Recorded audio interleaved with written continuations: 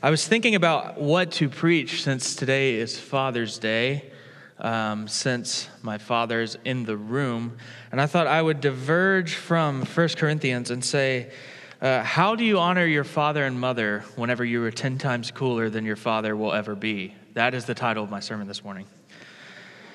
Kidding, it's not. Don't worry. You may have noticed during our scripture reading that usually we are reading from the English Standard Version. That is what the church has sort of adopted. This week I'm preaching from the Christian Standard Bible. There's not a real reason for it. I don't have any beef with the ESV. I just tend to use the CSB in my own personal study, and so I feel a little more comfortable in it. And that is why it might have sounded a little different than your translation. That said, we have a ton of background to cover today, so you better buckle in. Before we get to the text, however, would you please pray with me? This might be a little weird because we don't usually do this, but if you'll pray, actually just pray for me. This has been a very busy week. As Ryan said, Corey and I went to the SBC. I had to write a class, had to write a sermon, all this stuff. And while I feel like the Spirit has definitely worked in the preparation for that time and been gracious, I would love your prayers. So just pray silently among yourselves that God would soften our hearts as we receive His word. And then I will close us corporately. So let's pray.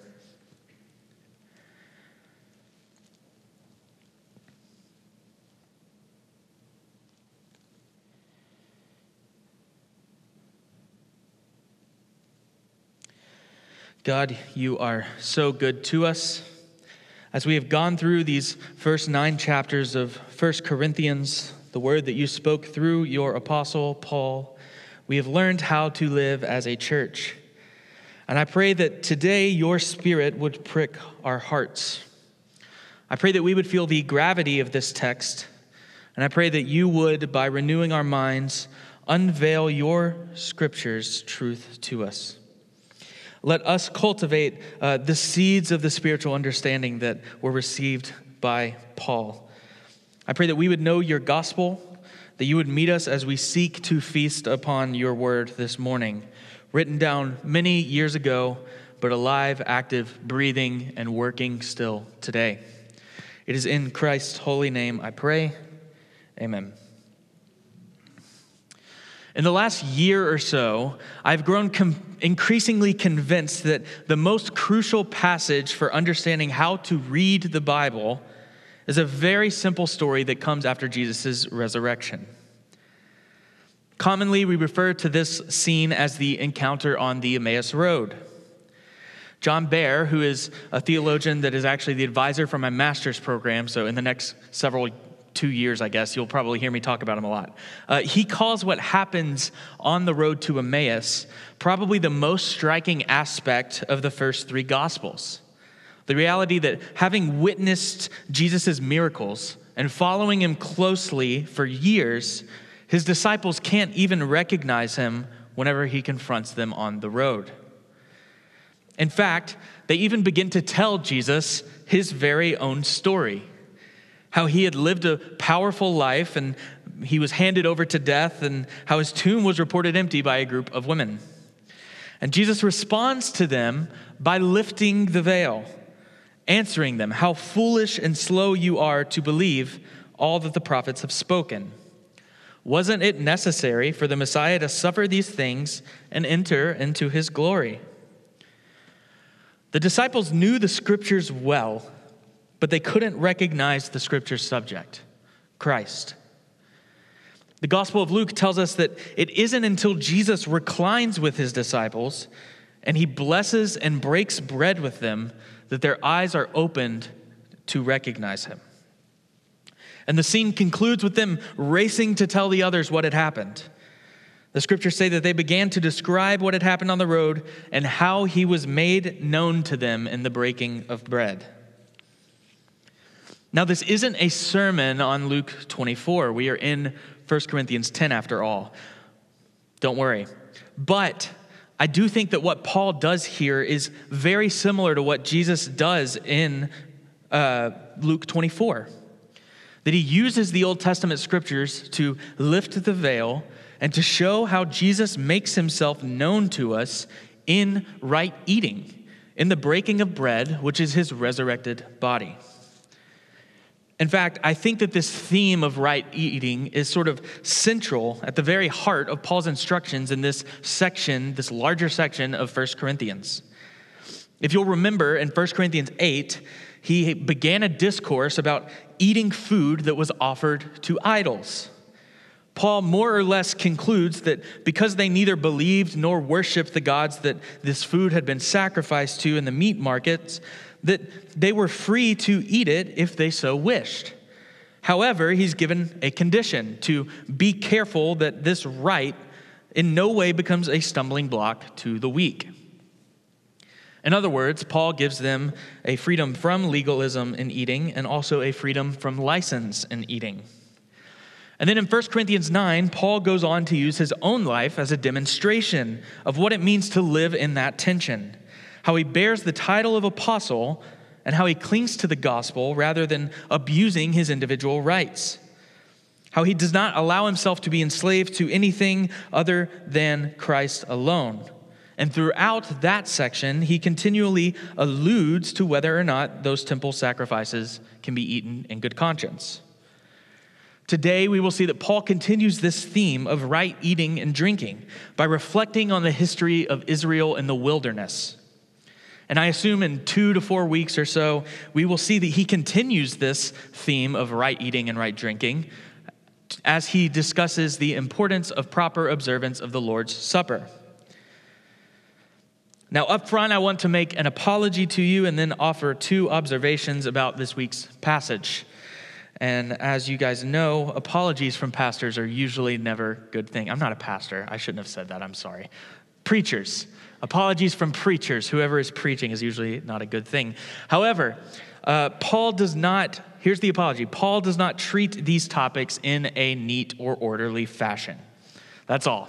So don't worry, not planning on going like an hour and a half, not planning on making everything complicated. It's simply that Paul doesn't lay it out clearly for us. I'm convinced that the argument's there, and I'm convinced that the reading that I'm going to give you this morning of how to understand this text is the intended one. But because we aren't Jewish people in the first century, we won't immediately pick up on some of his subtle references that he is making to his audience.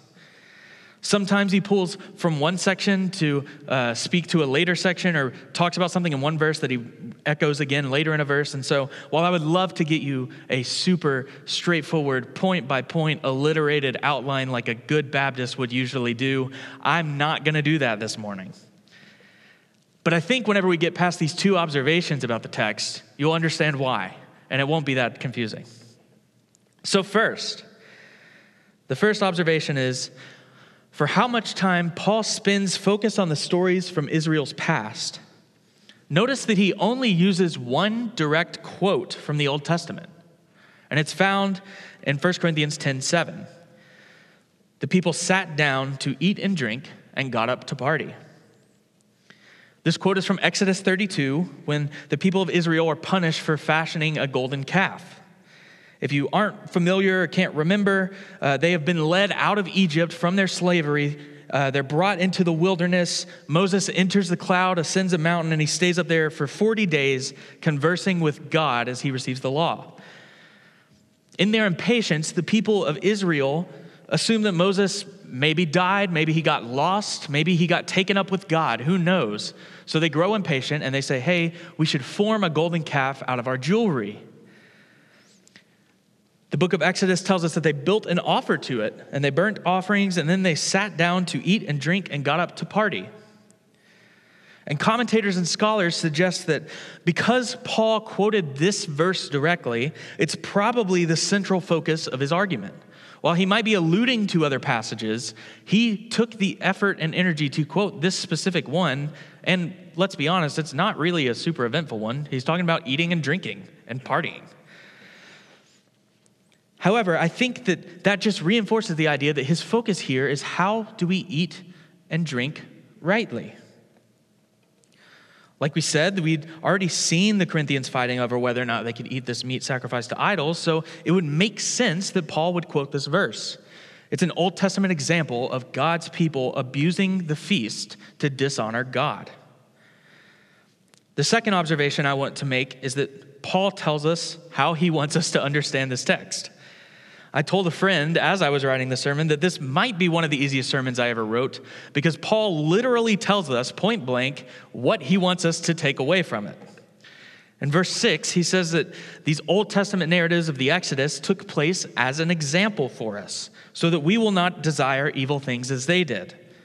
And then he reinforces that in verse 11, saying that these things happened to them as examples and that they were written for our instruction, on whom the ends of the ages have come. One author says it this way: Paul's quotation from Exodus, by coaxing the reader to recall the golden calf story, links the Corinthian dilemma, whether to eat meat offered to idols, to the larger and older story of Israel in the wilderness. So in this passage we're spending time in this morning, what Paul is doing is he's actually trying to show these new covenant Christians that the Old Testament Israelites faced the same problems as them. That was, in a sense, very much so their fathers. That they are intrinsically connected and that God's standard is unchanging. Paul is trying to be as clear as he possibly can. The God of these Old Testament stories is the same God we confess today, and because of that, these stories serve as an example for us. We can begin with the historical stories of Israel, understanding that they contain inside them a deeper spiritual and ethical implication. And so, the message God has for us is that he does not reward undue feasts. He will not honor celebrations that are dishonoring to him and his holy name. There is a proper way to eat and drink, and there is a proper way to live. And it doesn't involve eating from a posture of dishonor or partying in a way irrespective of God's law. Instead, God wrote human history in such a way that we would be able to see that these things point us to Christ, who was the perfect sacrifice, who offers us his body and his blood and meets us in the breaking of bread. So in light of all this, I think it's helpful to frame Paul's central concern in 1 Corinthians 10 as a question. How do we, as Christians, feast in the midst of an unfaithful culture? Like the Israelites, we are today living in the wilderness, seeking to follow God. And like the disciples on the Emmaus Road, Jesus is still willing and able to meet us in the breaking of bread. Paul is teaching us how to feast on the body and blood of Christ while living as a pilgrim in an alien land. The text today offers what I'm going to call a negated reading of the stories of Israel to challenge the Corinthian church to obedience. And all I mean by that phrase is that he uses them as a poor example. He doesn't try to show us what they did right. He instead shows us what they did wrong and gives instructions for us on how to avoid it. He offers several negated readings from Israel's past, and then through this implies two ethical commands. And they are very short and simple, but I think you will see that they are wrapped up with spiritual significance. The first is we are commanded to feast in a worthy manner. And then the second is that we are commanded to live in a worthy manner. These two, I think we will see, maintain a reciprocal relationship, that right feasting empowers right living, and right living enables right feasting. And before I lose you with all this talk of living and feasting, let's jump into the text and see what Paul actually says. So as I mentioned, he begins with the story of the Exodus. This would have been familiar to Paul's audience. It was the very guiding narrative of Israel. It is the thing that defined the works of God in his chosen people. It would have been immediately recognizable to the Corinthians, but since we're a little less familiar, it would probably serve us well to turn to Exodus 14, beginning in verse 19. This is where Moses offers a two-part description of what Paul references here. So beginning in verse 19. Then the angel of God, who was going in front of the Israelite forces, moved and went behind them. The pillar of cloud moved from in front of them and stood behind them. It came between the Egyptians and the Israelite forces. There was a cloud and darkness. It lit up the night, and neither group came near the other all night long. Then Moses stretched out his hand over the sea. The Lord drove back the sea with a powerful east wind all that night and turned the sea into dry land. So the waters were divided. And the Israelites went through the sea on dry ground with the waters like a wall to them on their right and their left. Then a few chapters over in Exodus 17, we can see where Moses strikes the rock and water comes from it. Paul references this story. The entire Israelite community left the wilderness of Sin, moving from one place to the next according to the Lord's command. They camped at Rephidim, but there was no water for the people to drink. So the people complained to Moses, "Give us water to drink." "Why are you complaining to me?" Moses replied to them. "Why are you testing the Lord?" But the people thirsted there for water and grumbled against Moses. They said, "Why did you ever bring us up from Egypt to kill us and our children and our livestock with thirst?" Then Moses cried out to the Lord, "What should I do with these people? In a little while they will stone me." The Lord answered Moses, "Go on ahead of the people and take some of the elders of Israel with you. Take the staff you struck the Nile with in your hand and go. I'm going to stand there in front of you on the rock at Horeb, and when you hit the rock, water will come out of it and the people will drink." Moses did this in the sight of the elders of Israel. The Israelites had been freed from their captivity. They followed Moses' leadership out of Egypt and continued to be led under the cloud, the parted Red Sea, and then to the rock that gave them the water they needed. God delivers them. He provides food and drink for them. And tragically, in Exodus 32, we see their true heart. Moses left the people of Israel alone for too long. So they take their gold and fashion it into a golden calf, claiming that this was the God that had delivered them. Aaron builds an altar and they burn offerings. And as Paul quotes, they sat down to eat and drink and get up to party. Now, Paul says that these things took place as examples for us. And it's one of the only places in the New Testament where Paul uses this word that is translated commonly as types or examples or whatever. So it's worth paying especially close attention to.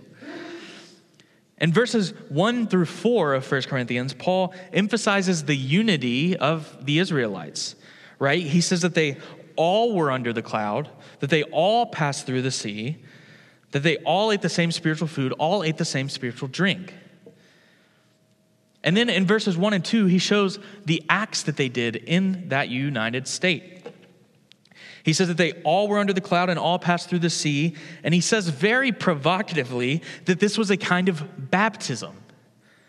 In verses 3 and 4, Paul says that they ate the same spiritual food and all ate the same spiritual drink. And I don't know if you're beginning to pick up on what the imagery might be here, but he's referencing the picture of communion, of gathering together around the Lord's table, sharing the same spiritual bread and wine in remembrance of God's work.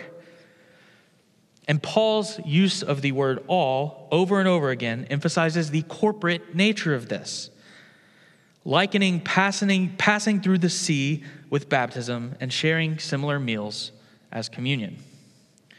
Consider the other Old Testament scenes he pulls from.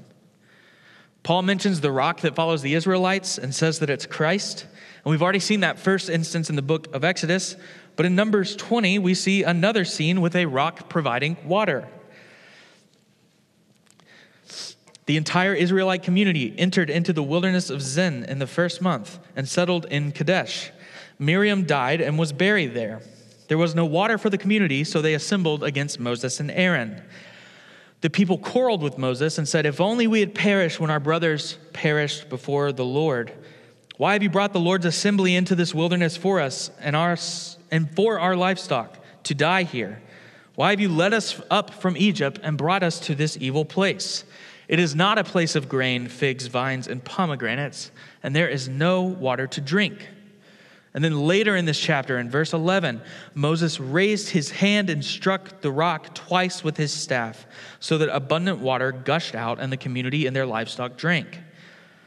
But Yahweh said to Moses and Aaron, "Because you did not trust me to demonstrate my holiness in the sight of the Israelites, I will not bring this assembly into the land I have given them." The Israelites' destruction by snakes, mentioned in 1 Corinthians 10, is found in Numbers 21. The scriptures say that they set out from Mount Hot by way of the Red Sea. That may have been a typo. I'm not sure. I'm sorry. I'm reading from my manuscript. If the mount is named something crazy in your Bible and I just totally butchered it, just ignore it. They set out by way of the Red Sea, bypassed to the land of Edom. But the people became impatient because of the journey. The people spoke out against God and Moses. Why have you led us up from Egypt to die in the wilderness? There is no bread or water, and we detest this wretched food. Then Yahweh sent poisonous snakes among the people, and they bit them, so many Israelites died. Despite the fact the Israelites had come together in fellowship through the food and drink provided to them by God, they did not truly commune with one another. They were a dissatisfied and a stiff-necked people, seeking their own preservation. The people of Israel may have been followed by a rock, yes, but they did not yield to the providence of God in providing their sustenance.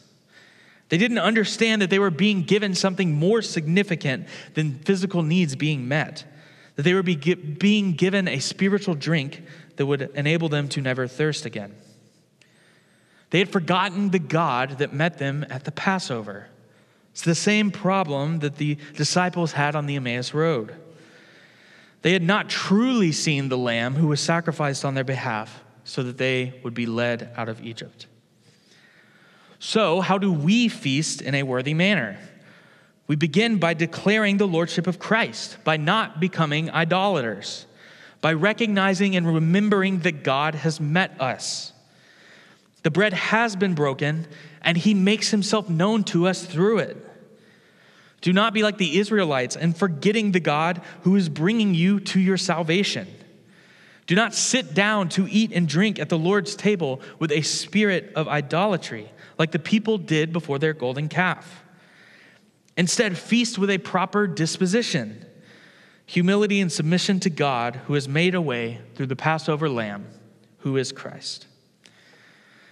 Now, we said that right feasting empowers right living, and right living enables right feasting. And I think it's clear that Paul has more in mind than simple eating and drinking on a physical level. He makes these commands. He says not to desire evil, not to be idolaters, not to commit sexual immorality, not to test Christ, and not to complain. For the Israelites and for Paul, eating and drinking necessarily carried an ethic with it, a right way to live, having partaken of this communal spiritual food and drink. Now, I don't want to humiliate anybody in here, but I also can't mince words.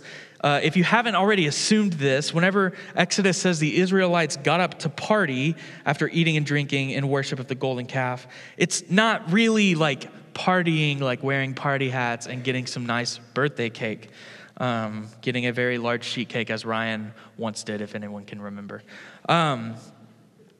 Instead, if you can recall when we talked about chapters 5 through 7 of 1 Corinthians, the church at Corinth had this unique struggle with sexual immorality.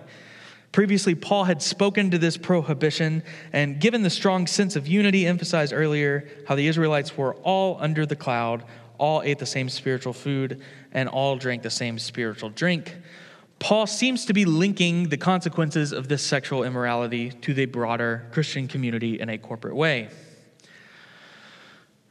In other words, friends, sexual sins do not happen in a vacuum. We see this in the Old Testament stories. The Israelites get up to play after worshiping the golden calf, and they are immediately punished for their sins. All of them, corporately, as members one of another. The nation was punished for the sins of some. Paul reminds us that in Numbers 25, the Israelites forsake their God to worship Baal, and they also give themselves over to sexual immorality and prostitution. 23,000 people are killed. If you were to eat in a worthy manner, you are to live in a worthy manner.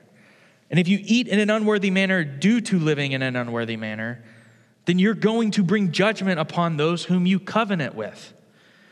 Paul is building his case for what we will get to in 1 Corinthians 11. So then, whoever eats the bread and drinks the cup of the Lord in an unworthy manner will be guilty of sin against the body and blood of the Lord. Let a person examine himself. In this way, let him eat the bread and drink from the cup. For whoever eats and drinks without recognizing the body eats and drinks judgment on himself. This is why many are sick and ill among you, and many have fallen asleep. The Corinthian church was under condemnation, not because they didn't understand the gospel, but because they were abusing the gospel. The problem wasn't that they needed to be reminded to take and eat. Paul even says in 1 Corinthians 11 that they were already getting together to eat and drink. But their eating and drinking wasn't a proper observance. It was clothed in sensuality. The Corinthians needed to be reminded that in order to truly eat and drink of the bread of life and the blood of Christ, to partake in a way that didn't break fellowship with God and with each other, that they had to kill their sin. They had to do away with the things of this world. They wanted to use their freedom from the law to indulge so that sin may abound all the more.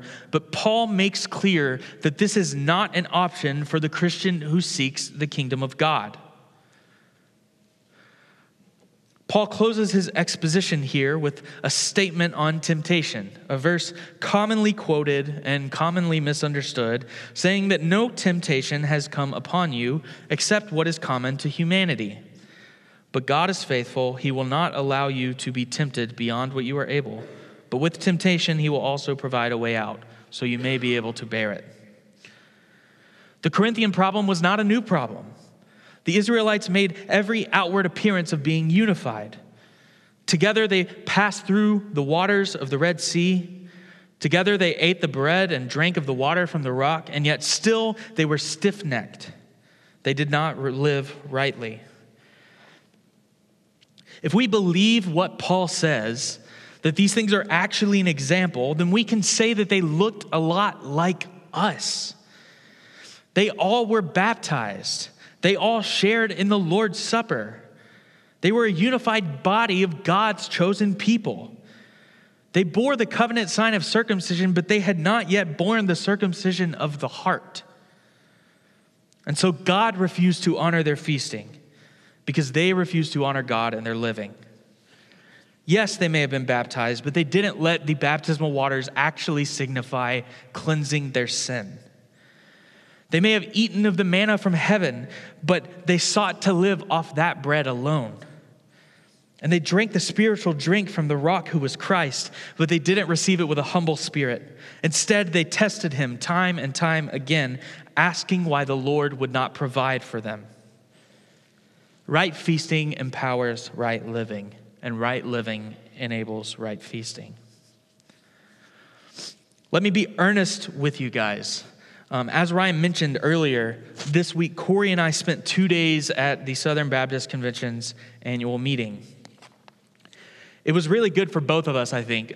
We got to see pastor friends, seminary friends, random people we know from, Twitter or Facebook or whatever. We got to hear updates about all these different segments of our denomination. And for what it's worth, there were a lot of good changes instituted at the annual meeting. But what became increasingly evident during the weeks leading up to it and throughout the week while we were there is this. We aren't all that different than the Israelites, and we aren't all that different than the Corinthians. Us Southern Baptists, we may be baptized after a profession of faith, of course, and we may be doing the Lord's Supper like once a quarter if we remember to get out the servingware, but God won't honor these collective efforts if we don't repent of our sins. On a denominational level, we have some pretty deeply rooted issues right now. We have leaders covering up instances of abuse, enabling racial divides, allowing for allegiances to political parties or candidates, undermining our allegiances to brothers and sisters in Christ. And to make sure I'm not shying away from telling you the hard truth of 1 Corinthians 10, these things don't just happen out there. They happen at First Baptist Alcoa.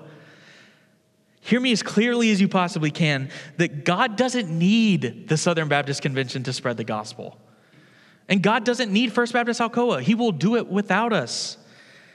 Are we called to participate in this mission? Yes. Do we want the gospel to be heard in every song and every sermon, every event? Absolutely. I can think of no more worthy goal than wanting sinners who hunger and thirst for righteousness to get their fill from Christ, to meet the Jesus that we have met in the breaking of bread and the pouring out of his blood. But God can do that without us if we are unwilling to repent of our sins. In fact, God shows that he will do it without us. He shows us in the wilderness. Think of the generations that never entered into the promised land because their unrighteousness was punished. How the sins of the people were cast upon the nation of Israel corporately. How the Corinthians had fallen asleep after gathering around the Lord's table in an unworthy manner. Corporately, God's people faced the wrath of breaking covenant with God. Church, if we feast in an unworthy manner, on an individual level, on a church-wide level, on a denominational level, if we allow ourselves to keep living under the guise of holiness while approaching God as a stiff-necked and arrogant people, then we will not inherit the kingdom of God. The temptation is there and it is real, but together, bearing one another's burdens, we can overcome it. We do have a way out. Corey talked about this text some last week, and I think it's so intrinsically connected to this passage that it's worth revisiting. In John 6, Jesus feeds the 5,000 and walks on water, and then the crowd follows him on the other side of the sea from Capernaum. They ask, "What can we do to perform the works of God?" And Jesus' reply is simple and profound. This is the work of God, that you believe in the one he has sent. They ask him for bread from heaven. And his response is the same that he offers us today. I am the bread of life. No one who comes to me will ever be hungry, and no one who believes in me will ever be thirsty again. But as I told you, you've seen me and yet you do not believe. Everyone the Father gives me will come to me, and the one who comes to me I will never cast out. For I have come down from heaven not to do my own will, but the will of one who sent me. This is the will of him who sent me, that I should lose none of those he has given me, but should raise them up on the last day. For this is the will of my Father, that everyone who sees the Son and believes in him will have eternal life, and I will raise him up on the last day. In John 7, Jesus echoes this sentiment. If anyone is thirsty, let him come to me and drink. The one who believes in me, as the scripture has said, will have streams of living water flow from deep within him. There are some of you who know not how deeply you need this food and drink that lasts. The bread of life and the blood of Christ. The free gift of salvation is given to us through the promise.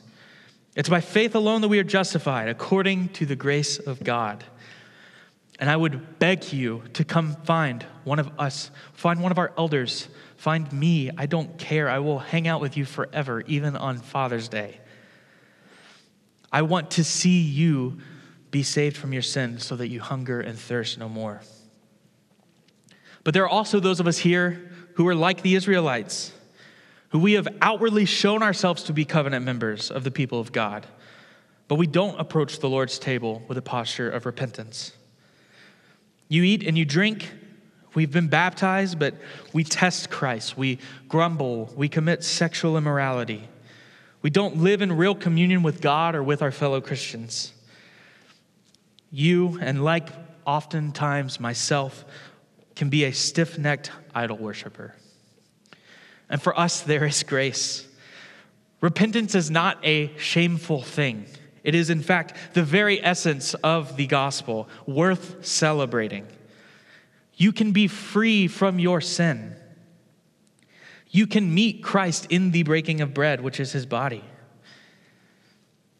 So how do we feast amidst an unfaithful culture?